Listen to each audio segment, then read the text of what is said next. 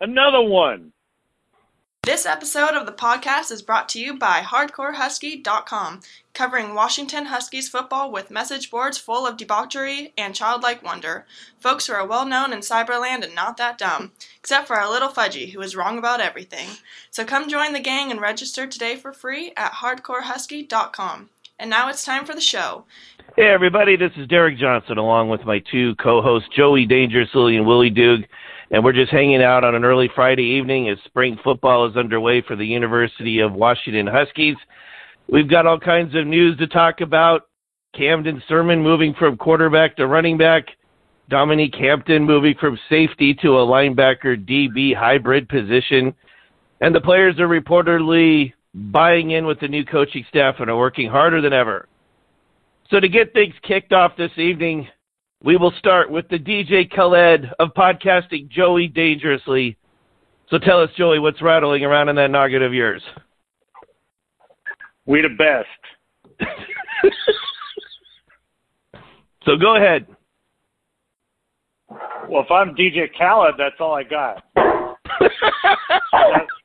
All right, Willie, on to you. That's You called yourself DJ Khaled the other day. That's right. We the best. I'm out. I puts the talent together and make an album and rake in the millions for doing nothing. And I can already see the Purple Bays is going to say thud for my opening there, but go ahead. I was kind of thinking the other day when I was on.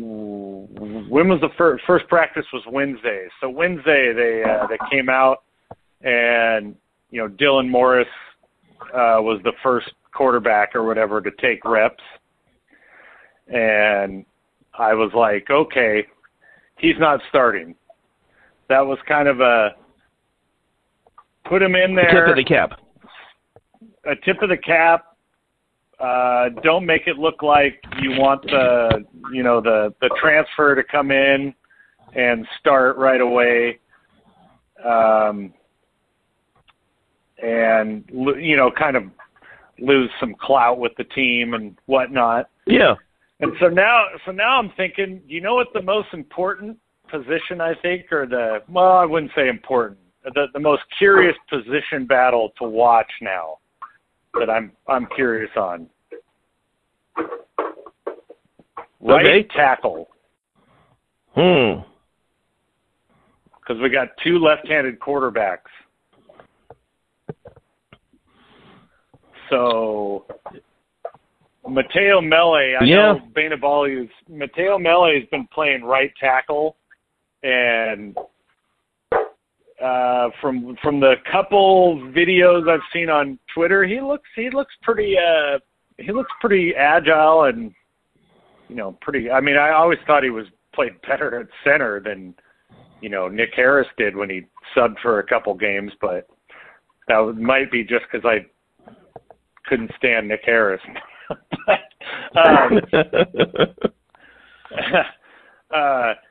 So I'm like, hey, right tackle. That's a curious position. If they slide Kern back out to right tackle, that worries me a little bit. If we have a left-handed, please no. Keep him at right guard or just have him come off the bench. I like Mateo Mele out there at right tackle.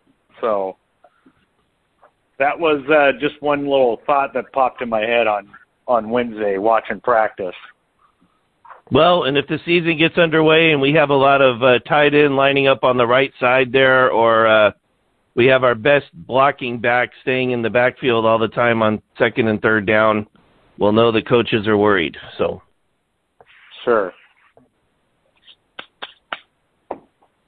Did anything else pop out as you were there?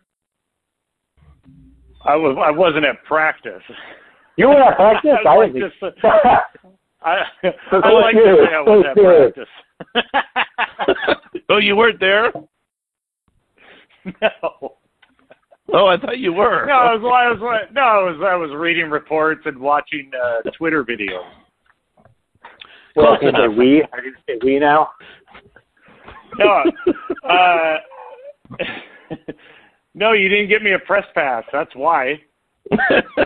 I don't think they'd give me one either, you know. Not these days. The days of me standing in the back of the... Would we come in with paper bags over our heads?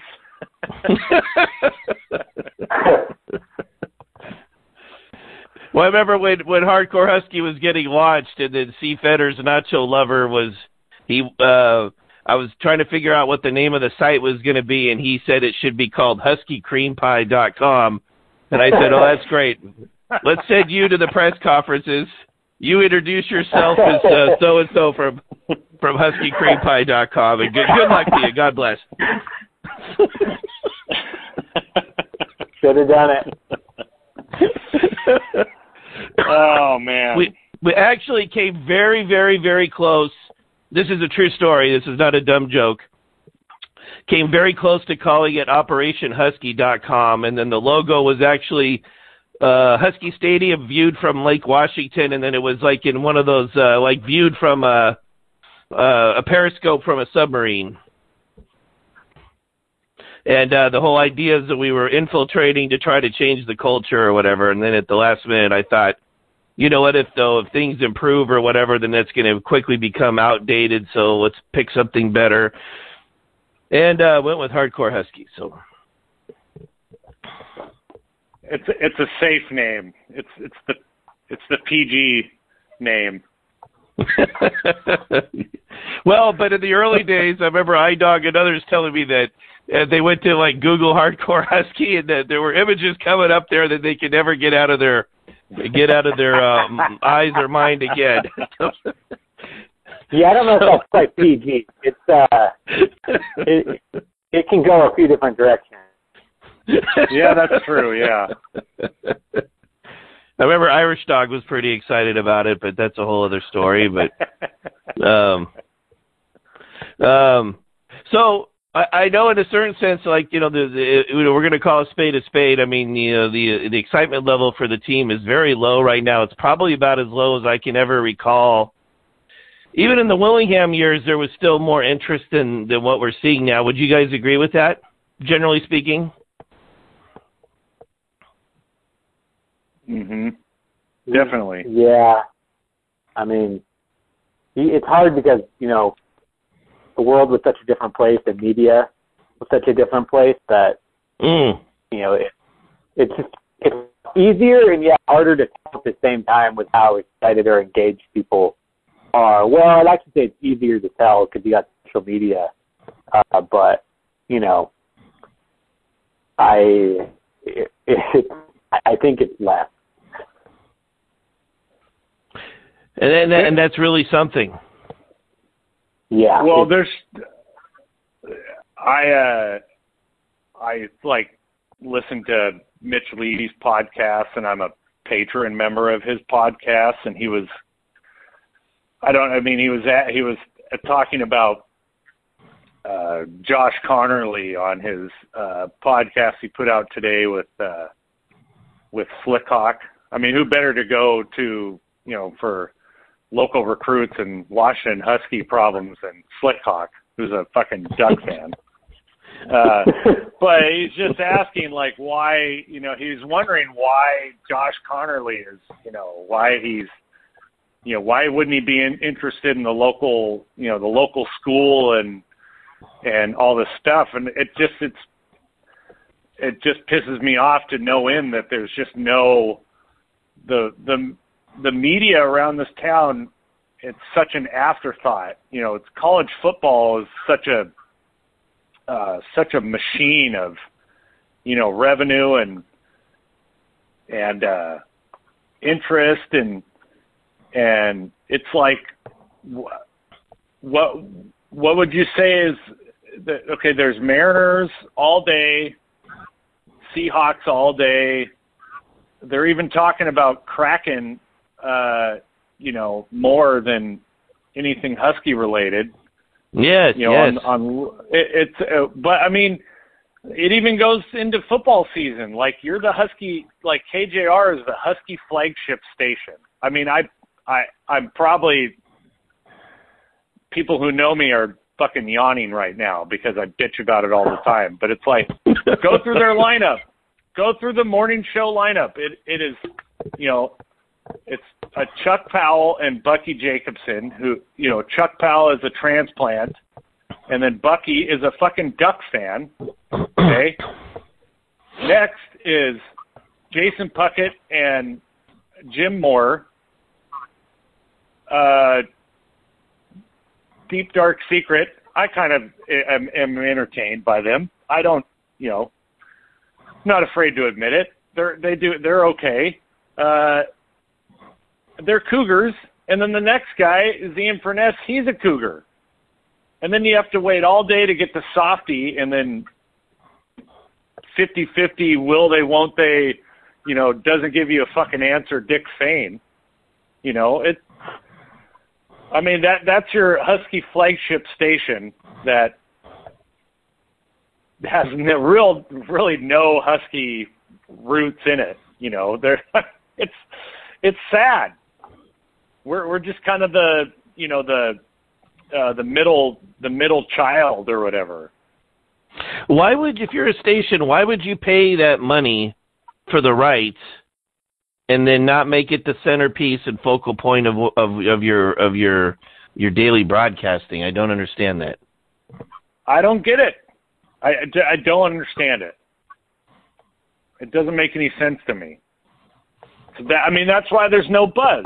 It's like, like what Mitch Levy was saying, like, why wouldn't he come? Well, because the newspaper, the number one newspaper in town, doesn't fucking care if you commit to Washington. It's not front page news. If you're going to commit to Miami, it will be front page news because they fucking hate the program for whatever reason. So yeah, it's annoying. And then we're the lunatic fringe, so we have to be neutered because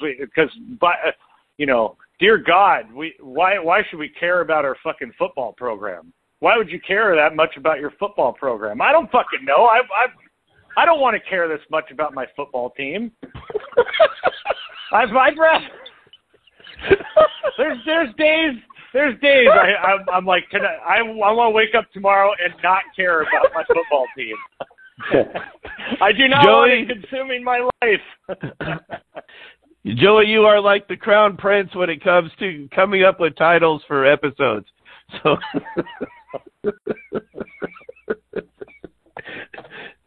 so you might have just got one there. Oh, great. Again, life goals. Media draws in confusing people, and it draws in a lot of people who are against their own, or like contrarian, against their own interests. And you see it in non-sports media a lot. I have a deep background in media, so I know all this. And I think that kind of feeds into it. And then Oregon and Washington State have the big journalism schools, and Washington doesn't. I think that feeds in a lot of the people who end up at those places are from the schools, are from out of town. But, there's a lot of reasons why Josh Connerly's not going to go to Washington. But yeah, I think the media has never done a good job of promoting, people staying home, like promoting that aspect of, local people, local guys staying home has never been their forte. And I think a lot of it, they're also fucking lazy, and covering the Seahawks is just fucking way easier. Just like it's way easier to be a fucking Seahawks fan. It's just, you get the same dumb, endless fucking talking points that just go over and over, and you don't have to, where Washington, college football, they have to completely, everything changes week to week. Everything changes year to year. There's just so many aspects to college football that I feel like a lot of people are just lazy, and they'd rather have the same 2.5 talking points for the Seahawks they're going to have every year, and it's just way easier. I think that's part of it. And I think, the market it's too late. It's over. the market's wide open for, Washington football right now. I mean, Seahawks, I think, might be really bad for a long time, and they might become the Mariners. The Mariners are baseball's dead, and more dead than Pac-12 football, and they're never gonna do anything, and no one gives a fuck about hockey. It's there, I mean, but I just don't think. Someone put on Twitter this week. It was like, I wish I had saved it, but it was like you guys still there? Yeah. Oh yeah, yeah. It's like it was the revenue from all men's sports for the conferences at the time, and for a given year, and it was like the SEC and the Big Ten and the Big 12. It was even when the Big East existed, and like the SEC and Big Ten had like tenfold more than the Pac-10 at the time. This was 2009. The Big East had more. That's before the Big East folded and transferred. I mean, I just think the Pac-12, Washington is fucking dead. And I mean, so maybe if fucking South Dakota, fucking balding, fucking flesh-colored hair guy can create some magic in Seattle. Maybe there's hope that they can get some excitement with the Seahawks vacuum. We can get something going, but I don't. I mean, that was pretty sobering. It's like, this is how far behind. Kids don't know it that the Pac-12 is a fucking afterthought, and you're not going to win a national championship. You're not going to compete for one, and you're not going to get your NIL money. You're going to fucking waste because you're 18. If someone gave me fucking $60,000 when I was 18, I'd fucking waste it. And as much as we shit on fucking, and they're wrong, they're doing it the wrong way because they're supposed to compete, and that didn't mean for this turn into a rant, but as much as we shit on Jen Cohen and all them for, the Montlake Future shit and 401k, that's the right thing to fucking do. Giving these kids fucking $50,000 who don't, is idiotic. It's not gonna help you in the long run. So I rant with like 4 different directions, so I apologize. Well, here's what you do. You combine it, though, because do you want to win football games or don't you, And it's like, I completely agree with you in terms of developing, you hand a 20-year-old Derek Johnson $60,000. I mean, that would be, not that I was a complete idiot, but I mean, I was an idiot, to a degree. And it's like that, I wouldn't have known how to handle that at that age. No way. But if you do a combination of the two, here's some money now, plus here's something you set aside. But when you're doing this, here's some T-shirt sales, and we'll set this thing up for when you're 65, and it just sounds like your old uncle is having a chat with you or something. There's no sizzle, as Kent Griswold would say. So yeah, $60,000. $60,000, I'd be like, I'm gonna get a '78 Bronco, all the Busch Light tall boys I can get. And you're set. Yeah. That's the guns. And then you would be featured in the Seattle Times 10 years later about there were warning signs about NIL.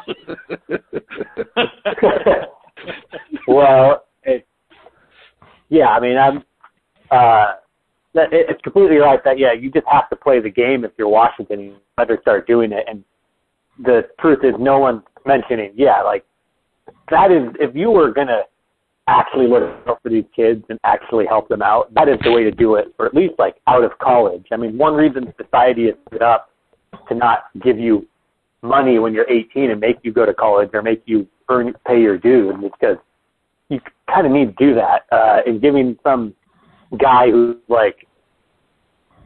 very few of these guys actually have any pro potential, random chunks of cash just because you have to compete in fucking Texas A&M and these shit fucking schools that are just throwing money. It sucks, and it's not really going to be that great for anyone in the long run, except schools that get a little success out of it. So that's my rant on that for the week.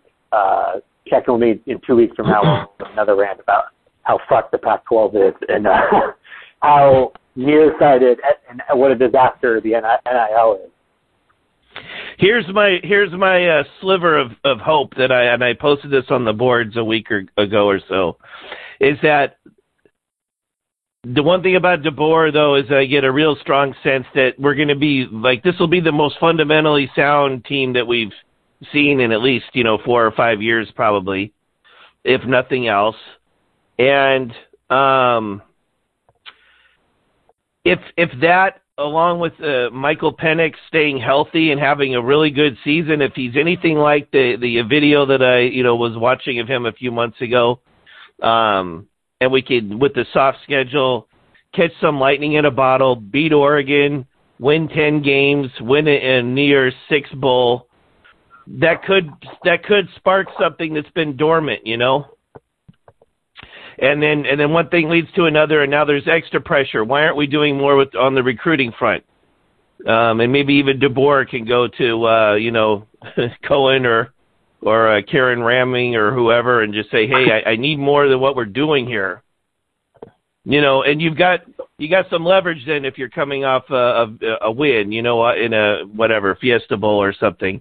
Because I think this is our window right now this year, and if we miss it now, it could be the dark ages, seriously, for a long time. Yeah, I think I said it about Washington, Oregon, and USC on the board. This is Washington can't afford to slip up now. This is kind of like 2009.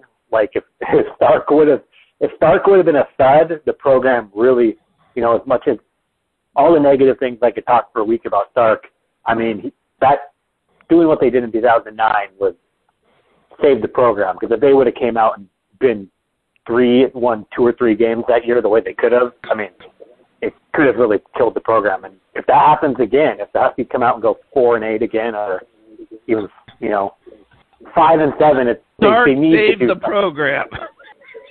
Not the start. The overall. Could have had Pat Hill. He would have done better. Yeah, everything that came together. I just meant that year. Having Locker, I think, and some other things that came together for that year. I'm just saying, if they would have been, they would have had a bad year, that would have really fucked the program. And we're in that spot again. They cannot afford this year to have another year. We went 5-7. Yeah. That was not a good year. Yeah, they beat you coming off of 0-12, and they beat USC.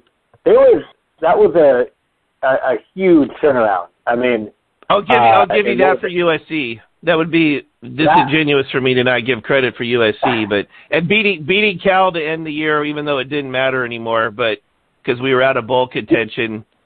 But beating Cal was satisfying at the end of the year. But they basically beat Notre Dame on the road that year. They played. You had to bring that up. I'm saying, if they would have played, Boise State or Utah State or the usual B non-conference team instead of Notre Dame, they would have went to a bowl that year. They just happened to play LSU and at Notre Dame and non-conference that year. That's why they didn't go to a bowl. And the rest first and goal at the 2-inch yard line, and we can't punch it in. Well, they should have beat Arizona State and UCLA that year too. UCLA I don't remember, but Arizona State I remember the Hail Mary thing where they got wide open 10 yards behind our DBs, but yeah, I don't remember UCLA from that year. No, I was at that game. It was I think it's right, they missed like 3 makeable field goals or something, and then it was something like that, or late in the game. I don't know why I need to go into this. They missed the makeable field goal, and UCLA made a really long field goal, and they lost by 1 point. 24-23. Yeah, it was a rough game. I was there. Yeah, it was I can't remember. It was something bad with field goals, and it was just UCLA was bad. They had a third-string quarterback who could barely throw, and the Huskies somehow lost. Locker was banged up. He couldn't really run in that game, and then Jermaine Kearse had 3 touchdowns. Oh, you know what? Go ahead, Joey. UCLA had a play that it was like a deep pass where the guy was kind of like diving for it, and it went through his arms and hit the ground, and they called it a catch. And I think Sark even, because this was, you could challenge as a coach, like a Booth had to challenge, or there's some different mode of challenging a play. So, like the Huskies called a timeout, and it was like, okay, they're gonna challenge it and they'll review this play, and they never reviewed it, and it was an obvious non-catch, and it got UCLA down to like the 1 or 2 yard line, or maybe they scored on the pass. Yeah, and then they scored a touchdown, and it was like I want to say it was like a third down. I mean, it has to be a third down. It can never not be a third down for that kind of shit to happen. Right. It had to be a third down. Is that when they had their fourth-string quarterback a walk-on? I think that was I'm almost certain that was the year, and I think he threw a lot of picks. Or maybe he didn't. I feel like the Huskies. No. Yeah, because the late Larry and I, we were texting crazily during that game, and we were even predicting that, oh, great, they've got the walk-on quarterback. Watch him set records and drive up and down the field, and then that happened. The guy, as I recall, led 2 touchdown drives. Well, I mean, me and Joey every year have numerous games where, it's the guys who are every quarterback that throws like 4 picks, against every other team in the Pac-12. As soon as they play the Huskies, they just can't ever just throw a fucking interception. Even like Kevin Kraft. Even like Kevin Kraft. Yeah, I think he threw like 1. Wow. I think me and Joey were talking about this like a month ago or so, because I was like going through old box scores because I need to do that, and like Kevin Kraft the week before threw like 5 or 6 interceptions or something, and everyone was like, oh great, they're gonna like just pick this guy off 5 times, because he was like a walk-on 4th-string guy because everyone else was hurt. I think he threw like 2 touchdowns, and he had like 1 tipped ball pick.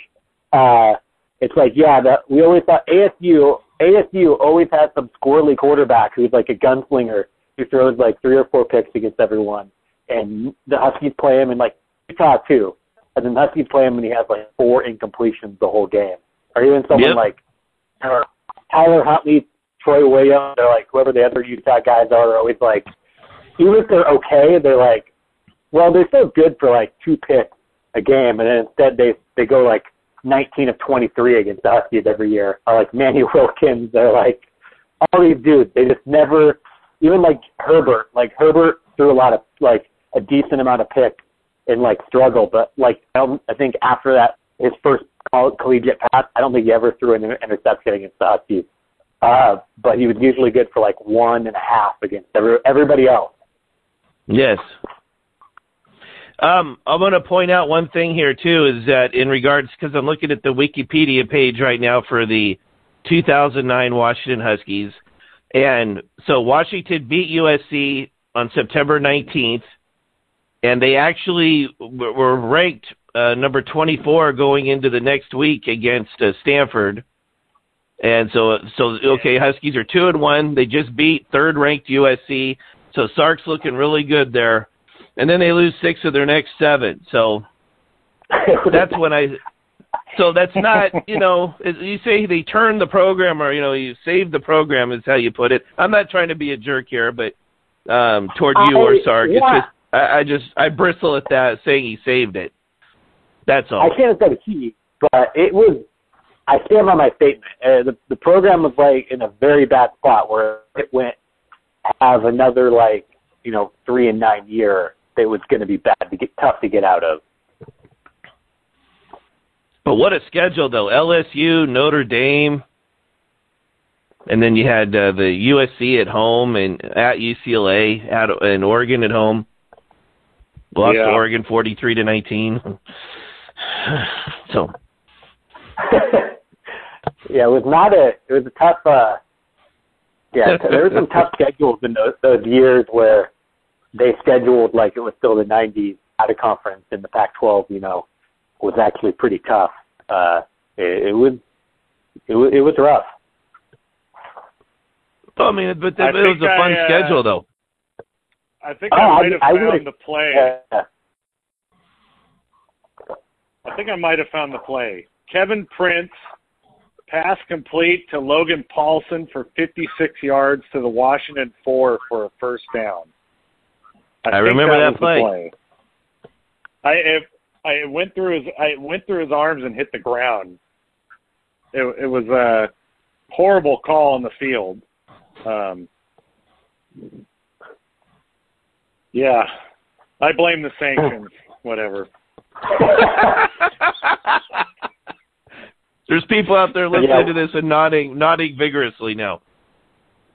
Yeah, when I was in LA, I went to like 4 Husky UCLA games and like 2 USC ones.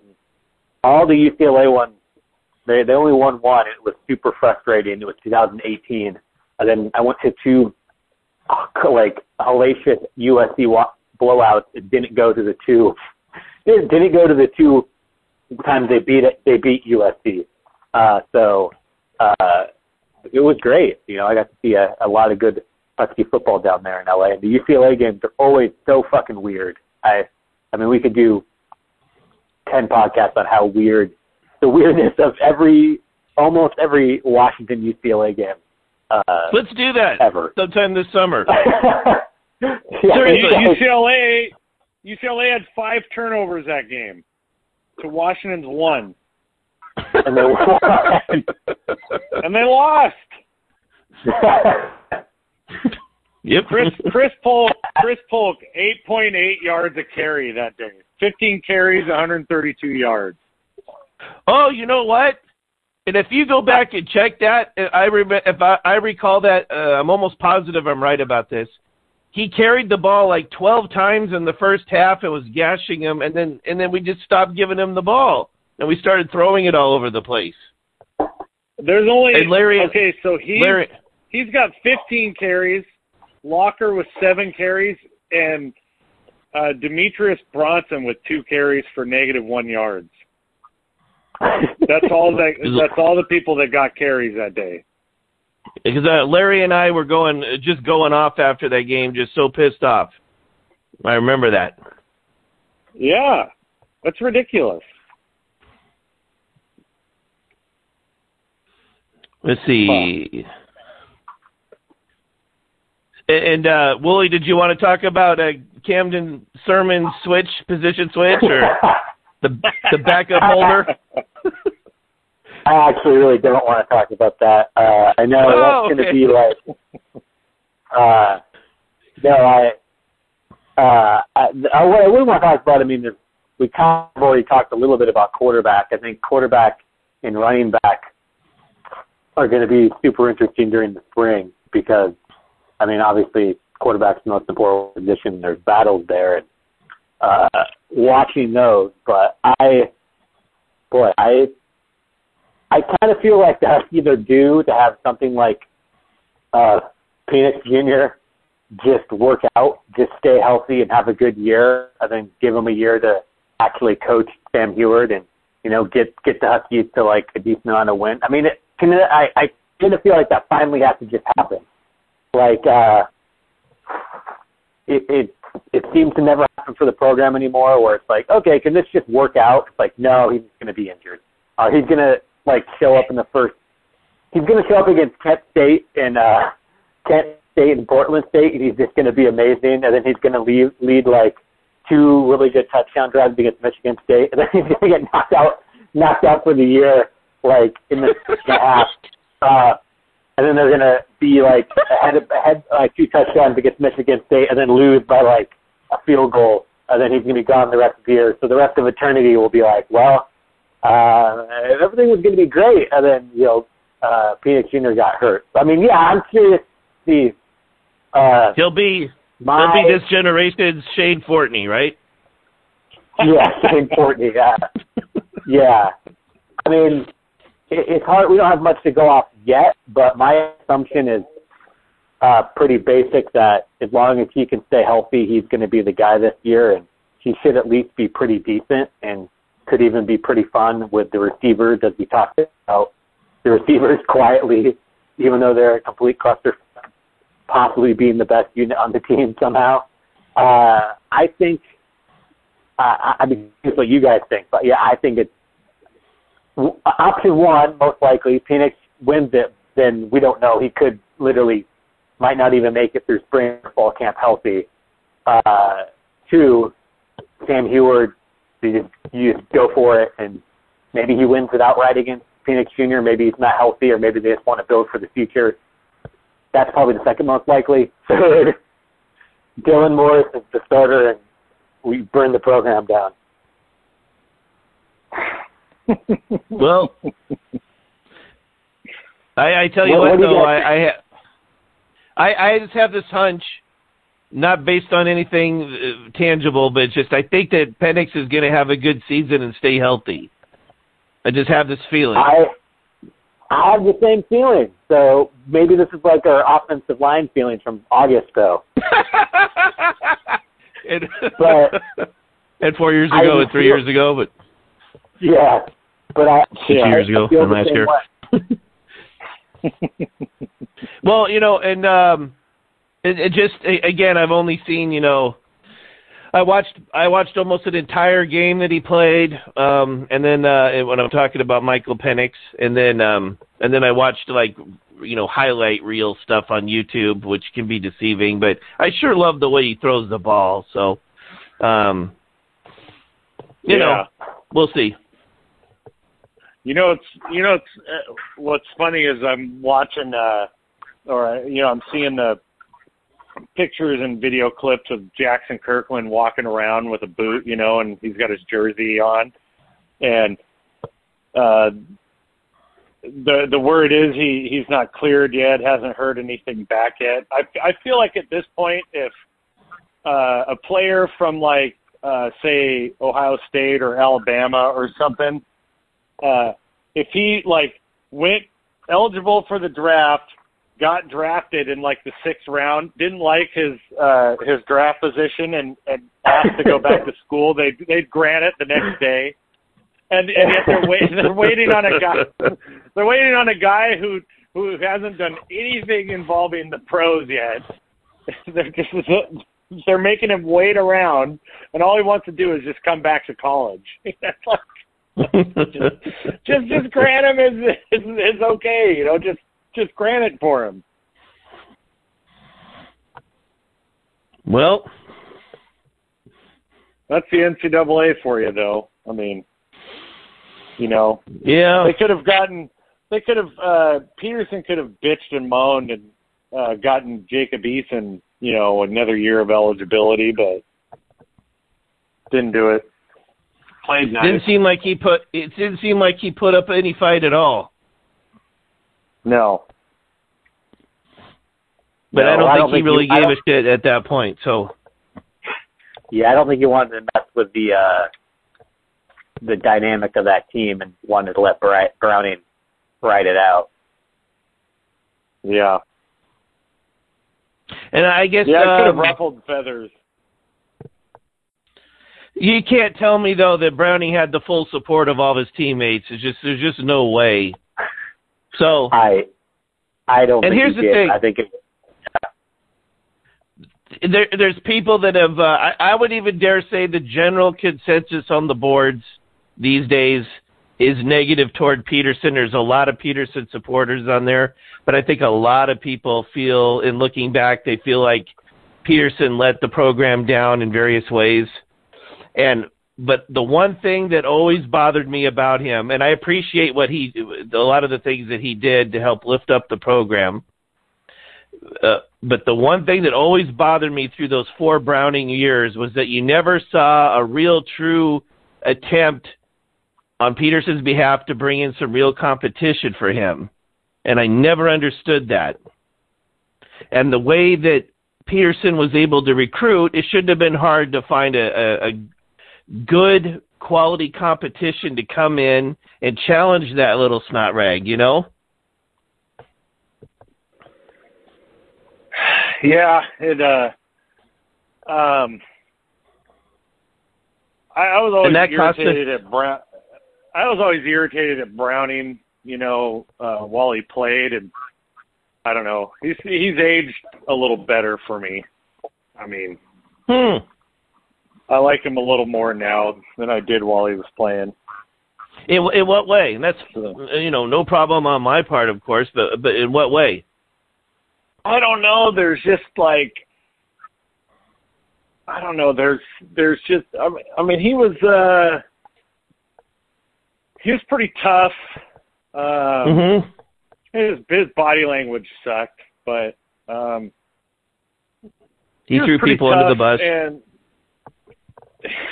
yeah, I don't know. There's just some games where I'm like, I got this weird feeling Jake Browning wouldn't have lost that game. I mean, it's like these games against shit teams. I don't know, like these Oregon State game last year. Yes, I agree. Browning wouldn't have lost this fucking game. Agreed. You know, but that doesn't, he also had that doesn't mean I appreciate it. Gaskin. Yeah. I don't know. Yeah, it's weird. He's the winningest quarterback. Not percentage wise, but the winningest quarterback in school history, and yeah, he's so polarizing. Well, I mean, I always felt like he gave 100% effort out there, and he was unquestionable. He was tough in terms of the physical pounding that he would take, and he'd always get up. And again, as I stated a second ago, my frustration wasn't even toward Browning per se there. It was toward Peterson not giving the team other options. And, you know, you go into that Rose Bowl against Ohio State with Taylor Rapp and a quarterback that's better than Browning. It doesn't even have to be an All-American or All-Conference or whatever, but a good quarterback. There's an outside chance that they could have beat Ohio State that day, but I knew the way that it was all set up there with Browning. I think I was probably one of the very few Husky fans that wasn't all that excited about the Rose Bowl, and I just knew we were going to lose. And I knew that our game plan offensively was going to be self-defeating, and that was, you know, one of those times where I was right. It all played out that way. And then we opened things up in the second half, and it's like, it was just all so fucking predictable. I just remember yelling at my TV and shaking my head, but. Yeah, I mean, Browning for me, the number one person for Browning's retrospective reputation was Jacob Eason. Because I think that was my big thing where I was like, yeah, it turns out, I mean, based just on the field college play, I was like, I might take Browning over Easton while he was at Washington. And yeah, I mean, that was the agree. thing. Yeah, and that was huge for Browning to me. I mean, yeah, the question, the toughness and the effort, that picture of him against Utah where it's like upside down flying in the air, I think says it all. And I like, you know, the point against Oregon and stuff like that. I felt like one of my big things that makes me feel kind of shitty and weird about being a college sports fan sometimes is like, I'm like, do I care more about this than the guys who were actually playing? And I kind of felt like Browning, that Oregon point showed, he was like a fan. He was like, I'm fucking sick of this, where I feel like a lot of the guys are like, well, I don't know, I just, we lost Oregon again, so, cool. So, and I would agree with you. Like, I felt like he brought that kind of like fucking shitty lunatic fringe fan energy to a player, but he just wasn't physically, he wasn't super physically gifted. And yeah, and that was on Peterson for not only just recruiting. I mean, the transfer portal wasn't what it is now, you know, in Browning's years, but he also wasn't bringing in the Big Ten program. I think already at that point, we're bringing in a guy every year who, as we pointed out earlier too, Easton, like, they found a way to immediately get them to play. And even if Browning beat the guy out, he should have had a guy to beat out and not have it be Jake Haener, who in the tragic Husky history of everything of Haener coming in and being the guy who got the shot and fucking throwing away a game is all you need to know about the Husky program, where they accidentally had a guy who everyone thought was probably better than Browning, but they put him out. They put him out there. They put him out there, and he shit his fucking pants so bad that it was like, well, there's no arguing that this guy should be playing.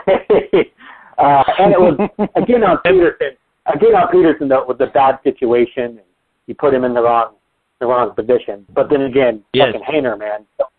Haener, like, come on, man. Like, come on. He was a freshman, And by the way, I need to go back and change something that I said about 3 or 4 minutes ago because it came out of my mouth wrong. Where I said that we opened things up in the second half, and I said that incorrectly. We were every time we handed the ball to Gaskin in the Rose Bowl, he was gaining 4 or 5 yards, and we went away from that. We came out throwing the ball and trying to spread things around to start the game, and in the second half we finally started giving it to Gaskin and moving the chains, and then things were happening, and I knew that going into the game, and that's what I was trying to say a few minutes ago, but I completely butchered it. It made it sound like we were running up the middle on every down and we weren't throwing the ball, and that's not what I was trying to imply. So anyways, there we go. I thought they did the same thing in the Sugar Bowl. Or no, not the Sugar Bowl. The Peach Bowl? The Peach Bowl. Yeah, the Peach Bowl. It was like, well, we're playing like the greatest defense ever, and we only got 2 yards, and that's it. We're not going to run anymore. It was like, wow. Well, it's one of those things that in college football. Go ahead. You get obsessed with Ohio State talent. Fucking Myles Gaskin, looking back, was he the most talented, best fucking football player on that field that day, including every guy in Ohio State? Because Nick Bosa wasn't playing. I think he was. And the game plan was to air it out. Yeah, I'm looking at Ohio State's roster. They had a lot of guys. I think Gaskin was the best fucking, especially as a college player, substantially better than any guy on Ohio State's team that year. And I remember early in the game there was like a 3rd and 2 or something, and then we rolled Browning out or dropped him back, and I think we rolled him out, and then he throws to the sideline and it goes 5 yards over the guy's head, and we have to punt. And I was just like, I knew that was going to happen, but I was still very pissed off about it. I was like, give it to Gaskin, make Ohio State prove that they could stop him. Yeah, I don't. Yeah. Well, you remember that. Of course, we all kind of remember it. It was the bowl game. Let's see, TCU playing Oregon. Yes, TCU. Yeah, that was a great night. When they were on a 4th or 5th quarterback, and all they were going to do is run the ball. And they just ran it down their throats. They were like, just stop us. And they couldn't stop them. I don't care who the team is. Oregon State, when they went to USC, and, when did they go down there? When Jacquizz Rodgers just ran over them. 08, 09. 08, it was USC's only loss. Yeah, it was in Corvallis. Well, that's right. They just ran right over them. Or no, maybe it was at Reser Stadium. It was. Yeah, it was they rushed the field. Night. Yeah, it was a Thursday night Corvallis game. Yeah, they just ran right over them. They were.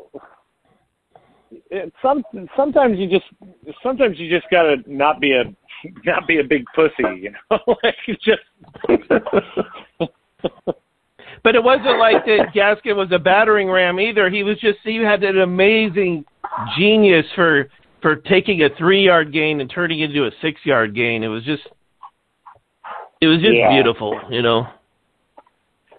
Yeah, I mean, he was also a guy who I think was banged up earlier in the year, but I mean, he had a month off. You know, he had no games after. I mean, he was also in the NFL. I mean, he's shown he's a really good receiver. He probably never threw the ball to him one time in that game. And yeah, the game plan should have probably been like, we're going to run clock and we're going to run Gaskin, and you know, throw him the ball and keep Ohio State's offense off the field too. And yeah, instead it was some sort of weird, we're going to get Andre Bocelli the ball 11 times.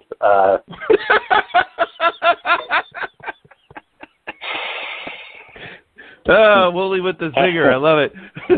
have him run backwards out of bounds. Yeah. In person, I feel like it was way worse. But fuck, the 10 times he got the ball that game, you were like, I've never seen a thing where like, okay, he has the ball. If he makes one guy miss or he breaks one tackle, this is going to be a big play. And getting fucking tackled every single time. Like,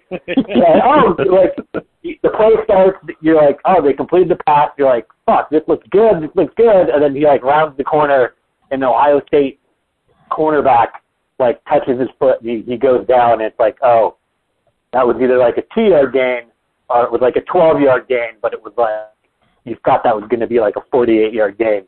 By anyone who, to his credit, you know, he did what he could do that game, I felt like. I don't think he left anything on the field. And just, fuck, man. Like, it was so bad in person to watch that because you just don't have, like, the overall perspective to be, like, the view to see how everything looks like it's going to be really good when you're in person a lot of times and you see a play develop. It just did not. It never came through. He's got, you know how many yards he has? As a Kelly, like, no, Gaskin. Like, sorry, Gaskin. It had to be near Napoleon territory, right? I think more than Napoleon, right? He went over 4,000. Napoleon is at 4,106. Any guesses? So I'll say he's at 4,600. Miles 5,323. Wow. Yeah. Is he only behind Charles White in the Pac-12 too? I think Charles White, like, fucking impressive. Like in the 70s, he still was like so far ahead of anyone. No one will catch him. Back when offense was like so different. I think he's like Gaskin's like second or third in Pac-12 history, maybe.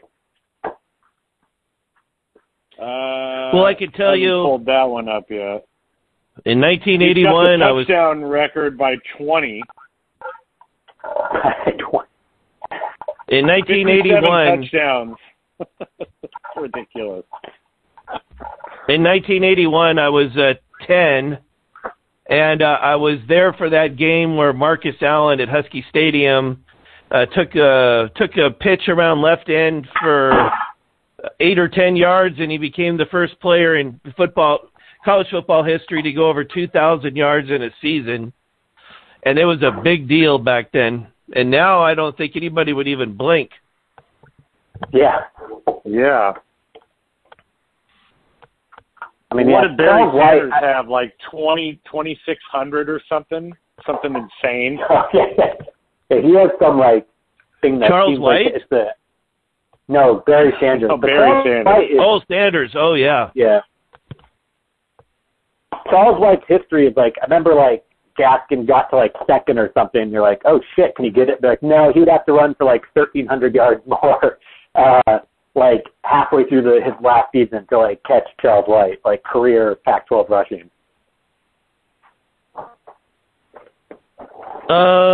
Is that so? So Charles White's still number one after all these years? I'm almost certain he is. Yeah, and I don't think it's even close. Like. I think it's Ricky Williams or Ron Dane. It's Ricky Williams or Ron Dane as far as career, right? For national? Maybe that's I think it's one of them who is national, and then Pac-12 is Charles White. I could be wrong, though. I really hope it's not like Royce Freeman. Holy shit! Charles White, Royce Freeman. 6,245 yards. Yeah, Royce Freeman. God. He's up there. I didn't know that. Royce Freeman's number 2.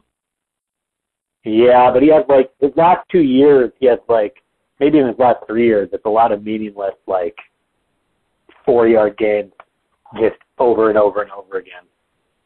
Well, running for 5,600 yards in your college career is still something. I'm kidding on him because he's the Oregon, but he had a lot of those are not that meaningful. There's not that many Huskies in this list. I mean, you got USC. Chris Polk's 11th. Napoleon is 12th. And then I saw Bishop Sankey somewhere, 28th. But you know what? It doesn't mean you're the best running back ever. It means you got a lot of carries as a freshman is first and foremost what that means. And that you stayed all 4 years. Ron Dayne.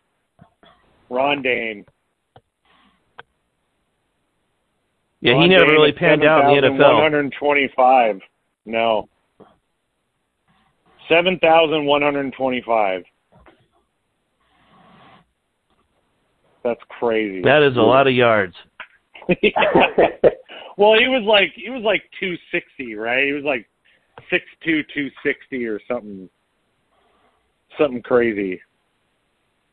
Oh, I thought you were reading something. You were quoting something. It says here 6,397. He's the second rated all time. Donnell Pumphrey is number 1 at San Diego State.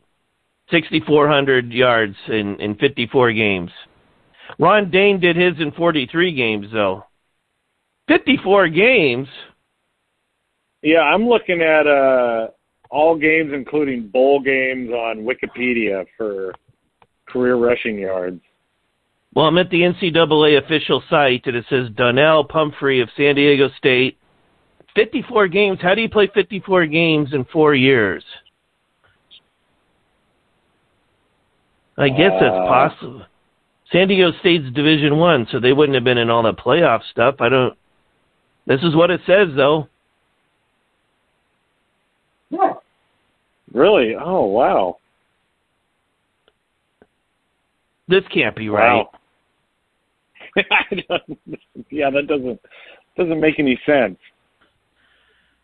Anyways, I'm not going to get hung up on it, but did Ron Dayne win 2 Heismans? No, he won 1. I think it's still just Archie Griffin, right? Yeah, I'm sorry. There's a picture of him posing with 2 trophies, but one of them's got to be Doak Walker.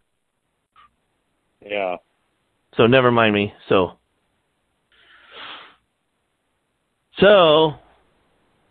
yeah, there's not going to be any Huskies in this list.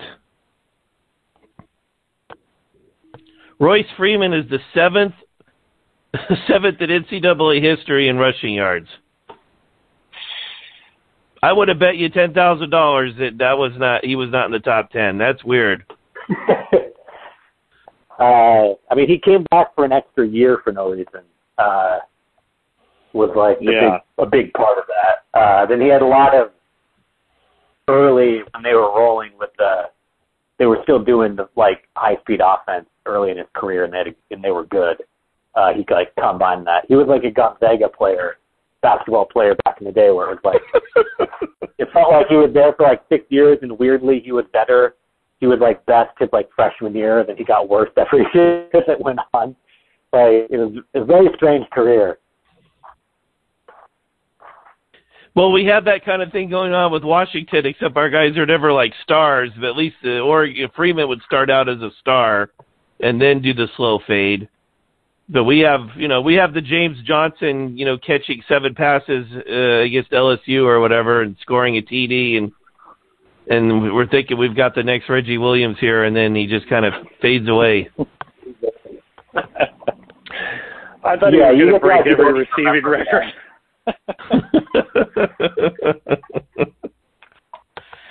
let's see here and let's make sure. I think we pretty much there weren't a lot of questions this week, but I think there was still a question from Hay that we haven't answered. I need to find where that thread is now.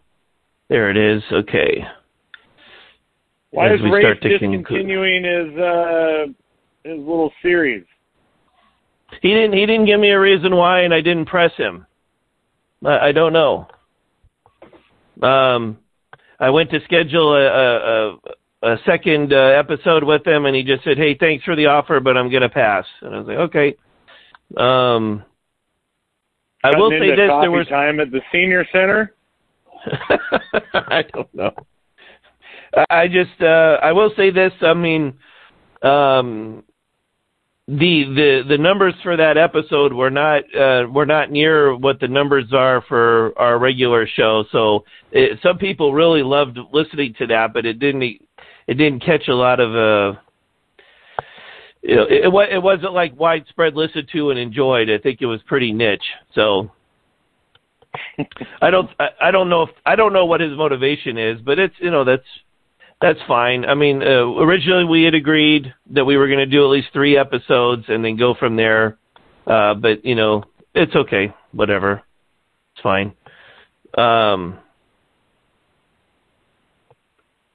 Okay. So, Hay wanted to know who was right between Herm Edwards and Brian Kelly regarding Jayden Daniels, in regards to Daniels' skill set and ceiling. That's a really good question. That's a really good question. Yep. To remind me what the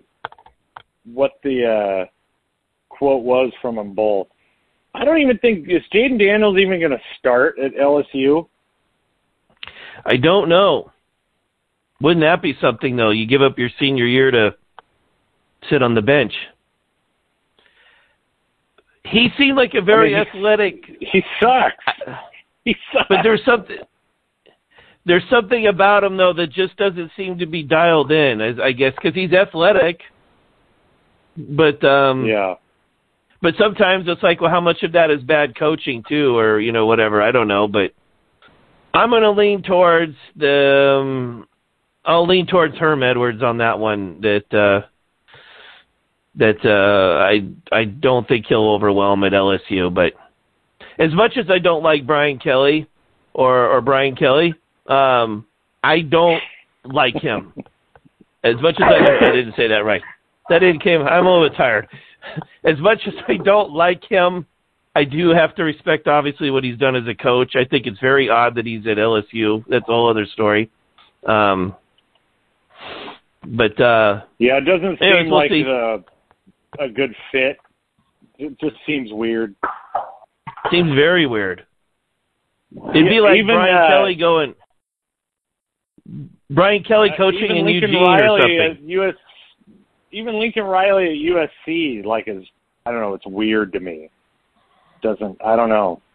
That doesn't strike me as weird. Do you mean like a country guy in the big city? Is that what you mean, or? Yeah, I mean, I would have thought I don't know, it just something about. I'd have thought Lincoln Riley would have gone to the NFL or before he went to USC, but it's a private school and they don't have to disclose salaries, so he's probably just raking it in down there. Oh. So. Yeah, I've got to think he's in the $8 or $9 million a year range. Probably more than that, but they won't disclose it because they're still paying off, sexual assault lawsuits. Oh wait, the media doesn't cover I don't even know why. So it's not news.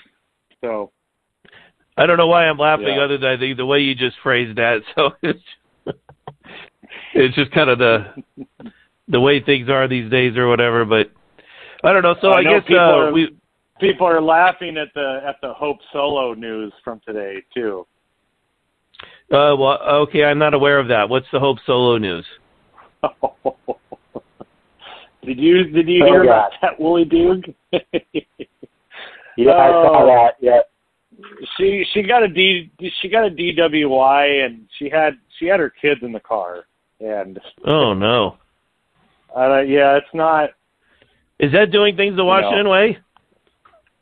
Fuck. That was I don't know. That's pretty. Yeah. Jeez, man. Her and Jeremy Stevens are the pretty perfect bad. example. Washington wins, you gotta have some scumbags. Yeah. I was trying to explain this the other day to a friend of mine who I've referenced on the board from time to time, and I've known her for 25 years, and it was like just saying, what was it we were talking about?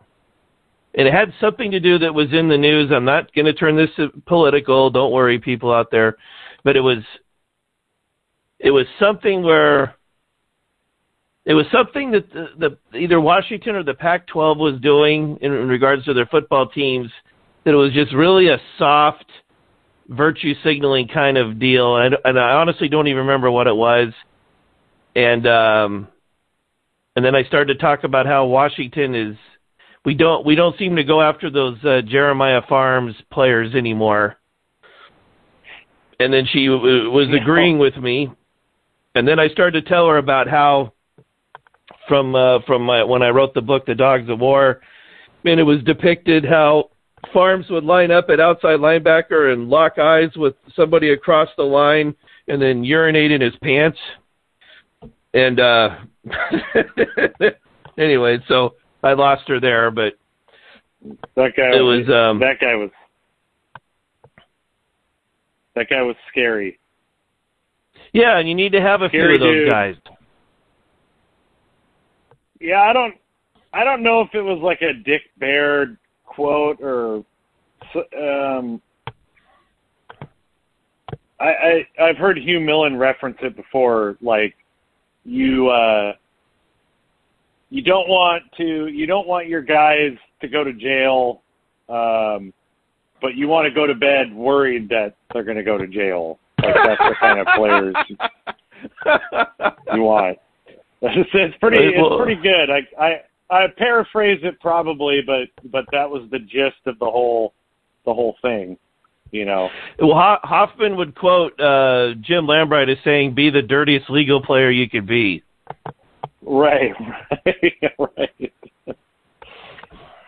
I think wasn't it? Okay, Lambright went to recruit running back ended up going to Kansas State. Wasn't it Frank Murphy? I think. Yeah, he was coming out of that JUCO from Kansas somewhere. The Dixie. Yeah, he was like a Garden Dixie or Garden or City Utah. or Dixie or whatever. Yeah. And he went down to recruit him, and they were kind of like, oh, this kid's questionable, but he but we need to go just see it for ourselves. I think he had something tattooed on his arm that Thug for life turned him off. Thug for life. Yeah. Yeah, and they passed on him. And then went to Kansas State, and I think he played against the Huskies in that Holiday Bowl in '99. In '99? Yeah, the year before the Rose Bowl, they played Kansas State in the Holiday Bowl. It wasn't maybe Frank Murphy was before that, but maybe Darren Sproles was on that Kansas State team. No, they both were. But you're absolutely right, because his first year, he was actually I'm looking at the thing now online, and Frank Murphy, he played in the NFL for 7 years, and then he played in Canada for, what does that say there? 3 years in Canada, and then he wrapped up with the Tampa Bay Storm, whatever that was, and the Florida Tuskers. But anyways, he was in the NFL from 2000 to 2006. Yeah, carved a good career out. and he's drafted in the 6th round. But whoa, this says he was a wide receiver. What? I remember him being a bruising running back. Yeah, I thought he was a running back. Huh. 6 foot, 217 pounds. Says he was a wide receiver. Huh. Interesting. We're going down the rabbit hole with Frank Murphy. Okay. Oh, boy. So, yeah, I guess we could start to wrap up. Is there anything else you guys want to talk about, or? Notice that 95% of our conversation has not been about this year's team.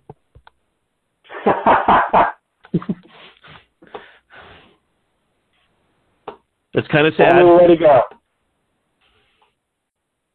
So, should we wrap up there then? I don't have anything else to say. Going backwards in time, or currently in time, or forward in time.